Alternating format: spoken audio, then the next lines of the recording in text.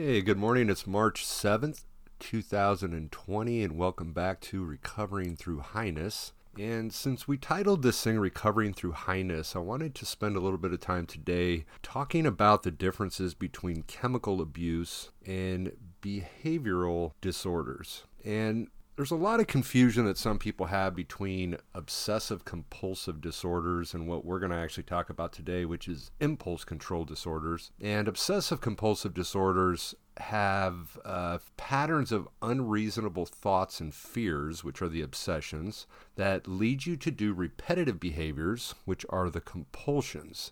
Examples you hear are people that repeatedly wash their hands over and over and over and over again, individuals that knock 3 times on a door for some fear that something bad may happen. And to gain a diagnosis of obsessive compulsive disorder, it has to drastically interfere with your daily life. And so I didn't want to actually talk about obsessive compulsive disorders, but I did want to talk about impulse control disorders, but I did kind of want to differentiate the differences there. Impulse control disorders are examples such as gambling addictions, sex addictions, eating disorders, people that are addicted to exercise, workaholics, and things of that nature. So those are a little bit more defined as impulse control disorders. And it is an inability to resist an impulse that is originally pleasurable, and we could talk about that with drugs, but ends up becoming harmful. And that's what is defined as an impulse control disorder, which is exactly the same thing that you see with drugs. People that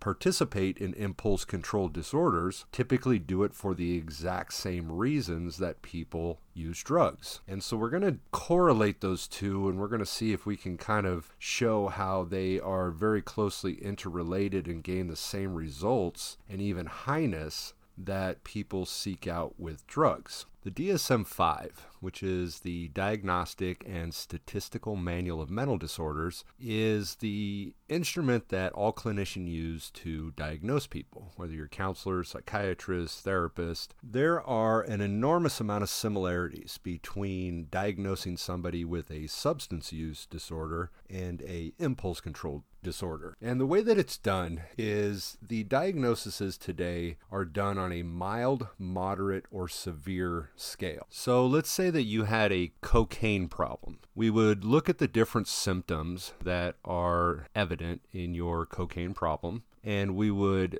rate it on a scale of mild, moderate, or severe that was based on the number of symptoms that you experienced. So if we were to diagnose somebody as having an impulse control disorder, all of the symptoms that are on that same scale that you have for drug abuse are available on the impulse control disorder, with the exception of one. And that one thing that is not on there in those two different disorders are tissue dependence. So with drug abuse, you may have a tissue dependence as a result of the drug, whereas an impulse control disorder you would not. Obviously, there's no tissue dependence as a result of gambling. But if we were to look at gambling, there is tolerance, and so as people begin gambling and they do more and more of it, they naturally will increase their bets because they want more and more results. There's an obsession that can result from impulse control disorders, so when people are not gambling, they're constantly thinking about it. Another symptom that you find in substance abuse is people that are giving up family and friends for their use. Similar thing can happen for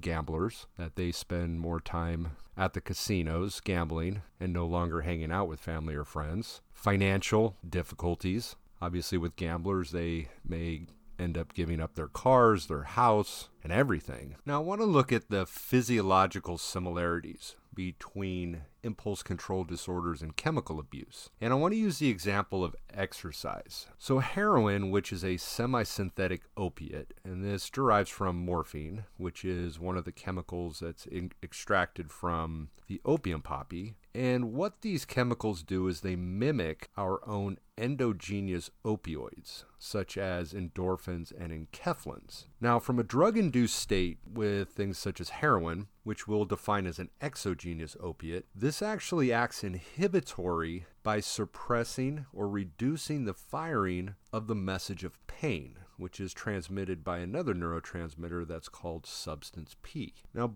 both are endogenous opioids, such as the neurotransmitters I had mentioned of endorphins and enkephalins, and there's also another one that's called dynorphins, as well as our exogenous opiates, such as the chemicals that we abuse. They act both inhibitory and excitatory. So inhibitory, they reduce pain. Now this pain can be both physical as well as emotional pain. And it also acts excitatory with our dopamine, which is our neurotransmitter of pleasure that comes from the mid part of the brain. So with heroin is mimicking our own endorphins as an inhibitory aspect of reducing pain. And as that process is taking place, it is acting excitatory by inducing and stimulating the release of dopamine, which is giving you the pleasure. Dopamine is the neurotransmitter that's involved in all addictions of both chemical abuse as well as impulse control disorders. Now with exercise, when people are exercising, they're tearing muscles. As they're tearing muscles, they get a release of the endogenous opiates or opioids like endorphins and enkephalins. And as that process is happening, it acts excitatory and stimulates the release of dopamine, which is giving you pleasure. And that is what we call a runner's high. People that exercise extensively, they are getting high, and they're getting high on the dopamine. They're getting high on the same neurotransmitter that the heroin addict is getting high on. That's inducing the pleasure that encourages them to repeat the behavior because it feels good. Now, naturally, the intensity is going to be very different for the heroin addict versus the exercise addict, as the heroin addict is flooding their receptor sites with an enormous amount of heroin, which your body is actually seeing as endorphins. And as a result of that, tissue dependence can develop. We have autoreceptors in our neurons that define whether there are too many or there are not enough neurotransmitters. And if it is determined that there are too many, your body will stop producing them, which is where the withdrawal symptoms come into play when people stop heroin, because their body no longer has endorphins or these endogenous opioids that are alleviating or would alleviate the symptoms of the heroin withdrawal. So anybody out there that is addicted to exercise, physiologically you are a heroin addict. Just not on the extreme level, because the highness you're getting are from your own chemicals and not from anything that you're putting in from the outside. Now, it is believed that dopamine, which is in the mid part of our brain, it's a specific part of the brain that's called the nucleus accumbens, has to do with survival. Everything that you do that keeps you alive, dopamine is involved in this. When you eat, you get a release of dopamine. When you drink water, you get a release of dopamine. When you go to the bathroom, you get a release of dopamine. When you have sex for the purpose of procreation, you get a release of dopamine. Endorphins are also believed to play into survival. It is believed that, we'll just say hypothetically, back in the time of dinosaurs, if you were running and you were being chased by a Tyrannosaurus Rex and you were injured, you would get a release of your endogenous opioids, which would alleviate enough pain, with also the release of the dopamine to give you a little bit of pleasure, and it would allow you the opportunity to get away and to ultimately survive. Now, I'm not going to get into this too much, but I wanted to mention a gene real quick. Scientists have been doing studies, and they have found a gene, and it's an allele gene that's called DRD2A1, which is a gene that they found in both alcoholics and people that are addicted to gambling. And so there may be some commonality there. And DRD2A1 allele gene does have its greatest effects on dopamine, which again is the neurotransmitter that is involved in the repetitive behaviors. It feels good, let's keep doing it. Now, when we talked about exercise and we talked about heroin or our exogenous opioids that people abuse, we're talking about central nervous system depressants. And so they do depress the central nervous system, and in the aspect of heroin and the other opioids that people abuse, it is depressing pain primarily. Now, a lot of compulsive behaviors that people get into are much closer related to stimulant type effects, and so they're stimulating the central nervous system. And so I want to talk about that a little bit with a couple of other compulsive behaviors, and one of them is shopping, and another one is hoarding, and there are similarities between these two. The main commonality between those two is that they both define themselves by what they have. It's not about who they are, but it's what they have. And both compulsive shoppers and hoarders, one of the major reasons why these people become this is to alleviate depression. And a compulsive shopper gets the highest level of excitement right before deciding to purchase an item. Another reason that a lot of people become compulsive shoppers is because of what they get from being a compulsive shopper. They go into a store, there's no judgment. The people that are working there want them to purchase it, so they're treated nicely, they're treated respectfully. And the greatest thing about compulsive shoppers in terms of describing the relief of bad feelings that they have is they describe their high as something that's very similar to cocaine. So cocaine is defined as a central nervous system stimulant, which is very similar to methamphetamine, which was my drug of choice. The biggest difference between cocaine and methamphetamine is the speed at which cocaine is metabolized. One of the commonalities between the two is the neurotransmitters that are affected. There's epinephrine, which has to do with physical energy. So epinephrine is a neurotransmitter, while as a hormone we call it adrenaline. There's norepinephrine, which has a lot to do with mental energy, and serotonin, which has a lot to do with our emotional stability. And then we also have dopamine, which again is the same neurotransmitter that we continue to repeat. So if we were to put some similarities between the two, just prior to making that purchase, the individual has a boost of energy, which is the epinephrine. They're highly focused, which is the norepinephrine. They're happy because they're about to buy it, which may play into the serotonin. And they have that boost of pleasure once they say, I'll take it, which comes from the dopamine. The reason that compulsive shopping is much more closely related to cocaine versus methamphetamine is because of the speed of metabolism. So with cocaine, your body metabolizes it very quickly, and the high doesn't last very long, which is very similar to the compulsive shopper. By the time they walk out of the store, they're in need of going to find another store to purchase another item so they can go through the same process. Now, we can relate some of the impulse control disorders together if we went back to exercise. We have examples such as cutters or the burners who are seeking the release of endorphins for that release of dopamine to give you the pleasure. I always used to think about examples of getting tattoos. Now, I have many tattoos, but at the same time, I am not somebody that repeatedly gets tattoos, although we definitely can define the fine line between pain and pleasure. Now, I had mentioned in the beginning of this episode that compulsive behaviors and substance abuse have a lot of similarities in terms of why people do these things. So what are some of these things? Well, one of them being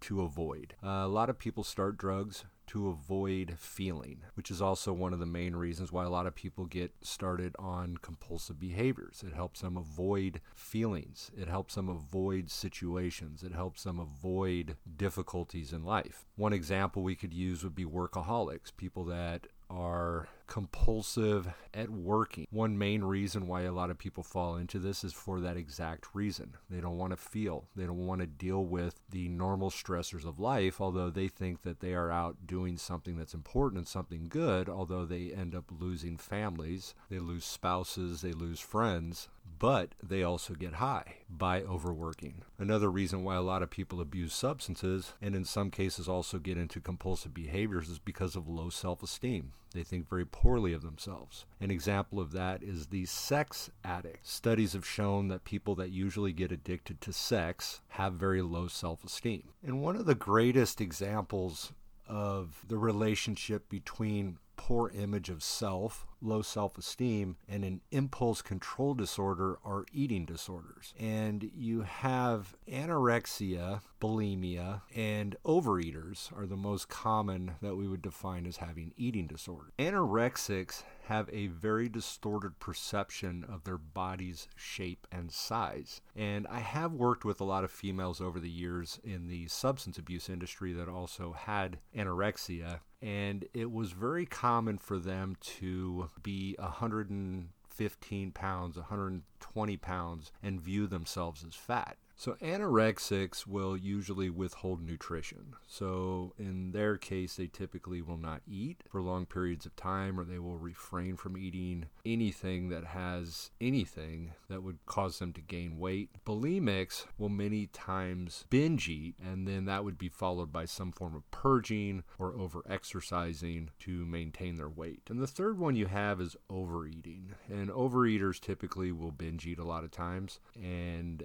they will not purge. And so a lot of times the overeaters will be obese. And again, a lot of them do this for similar reasons. A lot of times the overeaters will many times just give up on life. The bulimics and the anorexics are ultimately attempting to maintain their weight and stay at a low weight in different directions, but ultimately, usually because of low self-esteem, low confidence, not thinking they're beautiful, thinking they're overweight, which many times is a distorted image. But all of them, whether you're talking about the overeaters that ate food to comfort themselves, deal with their problems, they all did it originally and found it to be pleasurable and ended up becoming harmful. So all of these different behaviors that we've talked about, and when we're comparing them to substance abuse, the reasons why people started doing them were the same. Now the consequences can be very different. When we're using substances, we are many times killing brain cells, and this can have long-term effects. The alcoholic or the person that abuses alcohol can end up with liver damage, heart damage, brain damage, kidney damage, where the meth addict, the cocaine addict destroys neurons, which in long term affects their ability to experience pleasure. Usually when they get off the substance, they're highly depressed. The heroin addict will also destroy brain cells. They'll have to go through the potential very painful withdrawal that they experience, where the behavioral and the impulse control disorders can at times also have health problems because they're not taking care of themselves. They will lose family, they will lose friends, they will lose jobs. And so the consequences are also similar to the substance abuser, as they will also lose all of those things as well. But the main reason I bring this up, and to me what is something that I talk about in my book, again, Pain, Failure, and Misery are the stepping stones to success. A lot of times the substance abuser is lucky and is luckier than the people that have the impulse control disorders. And the reason being is the results many times are much more painful, and they slap you in the face much harder than the workaholic. The workaholic is able to hold a job. The workaholic is making money. And so this individual doesn't see this as being a problem. And so there's really nothing to work on. The heroin addict may have an enormous amount of consequences that really does slap them in the face and really does get them to a place to where they are required to look at and work on things that the workaholic or even the gambler doesn't see as being a problem and something to work on. And that again is why I see the substance abuser as having a real opportunity to see the drastic changes that they need to make in their life. Now, there are a couple of impulse control disorders that we haven't spoken of, such as kleptomania, which is an impulsive and repetitive urge to steal. You also have pyromania, which is an impulsive and repetitive urge to deliberately start fires. There are a couple that I do want to speak briefly on, and one of them is intermittent explosive disorders. Now, intermittent explosive disorders is no longer its own diagnosis in the DSM-5. It was in the DSM-3 and the DSM-4. They have lumped it into the disruptive impulse control and conduct disorders, which is where all of these are kind of lumped together. And intermittent explosive disorder would be classified as a recurrent aggressive episode that are out of proportion of any given stressor. And it has to be unjustified to get the diagnosis. So an example, if your spouse is cheating on you and you fall into a rage and very angry, that would not be classified under that because potentially we could call that as justified. So a intermittent explosive disorder, and the reason I wanted to talk about it real quick is because we are trying to look at the commonalities between chemical abuse and the impulse control disorders and the behavioral issues. And they've done studies on this, and what they've found are some very common similarities between the intermittent explosive disorder, the kleptomania, the pyromania, and I'm going to talk about one more after this, which is internet addiction, which is a brand new diagnosis that's come forward. And When we're looking at chemical abuse, or again, the impulse control disorders, there has to be something that is being fulfilled by these different behaviors. And when we look at the physiological effects, studies have shown with the intermittent explosive disorder that potentially there's low serotonin, potentially there's low dopamine, and potentially there's a low level of norepinephrine. So norepinephrine and epinephrine, like we talked about, are both involved in the stimulants, and they believe that a low level of norepinephrine can potentially cause a lot of anger and rage within people through those that they've studied. The epinephrine and norepinephrine as hormones fall under the sympathetic nervous system, which has to do with that fight or flight response. And so both of these as hormones play into, the increasing of our heart rate, increasing of our respiration. So when people get extremely angry or they get very aggressive, they get rageful and potentially violent, there is going to be some release of dopamine in the stimulating aspect, a release of serotonin to lift the mood, the stimulating release of norepinephrine, those hormones getting kicked in, the heart rate going up. And as we defined before about impulse control disorders, it has to have been pleasurable at some point in time. But as time goes on, it no longer becomes pleasurable, which is exactly what we're talking about when we're looking at drug use. Drug use is fun when you choose to do it, but when you have to do it, they're no longer fun. I used methamphetamine because it gave me pleasure, it gave me energy, it gave me focus, made me feel good. As time went on, it got to a point to where I was no longer feeling good or pleasurable from it. I was just doing it to maintain. And so intermittent explosive disorders, kleptomania, pyromania, all of these will kick in adrenaline. They'll kick in an initial moment of pleasure, some kind of drive that's going to get them to want to repeat that behavior. So the last impulse control disorder that I want to talk about is internet addiction. And familiarizing yourself with the signs and symptoms of internet addiction can help you determine if you potentially have a problem. And so signs and symptoms of internet addiction are similar to those of many other types of behavioral addictions as well as chemical addictions. And those who suffer from internet addiction tend to prioritize internet use above all important life obligations and may skip social activities so they can devote more time to being online. So to diagnose someone with an internet addiction, they have to have at least 5 of the following traits to be diagnosed. The first one being preoccupation with the internet, such as thinking about activities you'll do next time you're online. Can we correlate that to drug use? Absolutely. Preoccupation with drug use. An obsession. The second one is feeling the need to spend more time online to achieve the same amount of satisfaction. What do we talk about with drug use? Tolerance. You're needing to spend more time online, tolerance. Another one is repeated failed attempts to reduce your internet use. So for drug users, repeated failed attempts to control their drug use is a symptom and a sign of drug abuse. The next one is feelings of irritability, depression, and moodiness when internet use is limited. That sounds very similar to withdrawal symptoms from drug use. Using the internet for longer periods of time than intended. Using drugs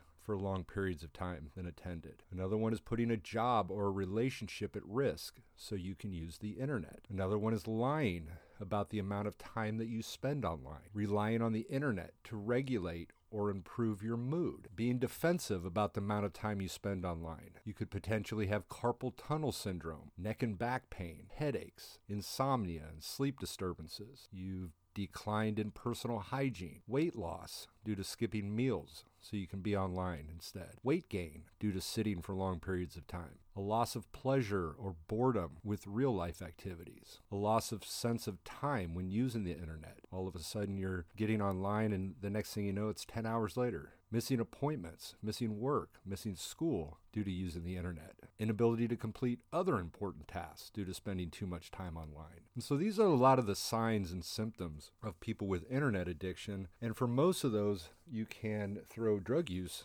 in place of those. Again, the only difference between chemical abuse and impulse control use disorders are tissue dependency. There's no tissue dependence for internet addiction. Now, treatment-wise, when we look at a lot of the impulse control disorders, Some of the most beneficial that they've found is cognitive behavioral therapy. Now, aside from cognitive behavioral therapy, I look at a lot of the same things that people need to work on for those as well as for substance abuse. And some of those being learning how to be socially productive, learning about self-esteem, learning to love yourself, learning to care about yourself, looking at what's really important in life, identifying your morals, identifying who you are as a person and being you and not being somebody else. One of the common things with internet addiction is that a lot of people utilize it to avoid having to have real friends. You can have online friends, the Facebook, other social media. And so part of becoming a part of life is to interact with the world, be a part of the world, defining a purpose. And all of these are very similar to whether you're talking about chemical abuse or behavioral abuse. There's a lot of things we haven't talked about with this, but this was really kind of something that I just wanted to introduce because, again, most people out there have issues. Everybody out there seems to have something that they're a little more compulsive with than other things. And like I had mentioned before with the chemical abuse, these individuals get slapped in the face hard enough to where it's forced upon them to have to look at these things, whether it be legal issues or serious health issues, unable to hold jobs and things of that nature. But I think this idea is important for people to think about. We have to figure out what is important to us. What are our real values? And if you define your values and what is really, really important to you, do the things that you are doing fall in line with what those values are. And I think that's what's really important for people to look at. Are my behaviors in line with what is really, really important to me? Obviously, with eating disorders and things of that nature, there's really a lack of love, there's a lack of confidence and all that stuff, which is also why self-esteem is so important. But despite whatever efforts that you take to resolve the issues that you have, there is one thing that is absolutely required, and that one thing is acceptance. You will never work on anything until you've accepted that you actually have a problem, which is again why drug abusers have an easier task at this, because it is usually smacked in their face. Something must happen for people that have impulse control disorders that will make them want to look at this. And again, the first step in this whole thing is taking responsibility and accepting the fact that you have a problem. And until you accept the fact that you have a problem, you'll never work on it. I want to thank you for listening.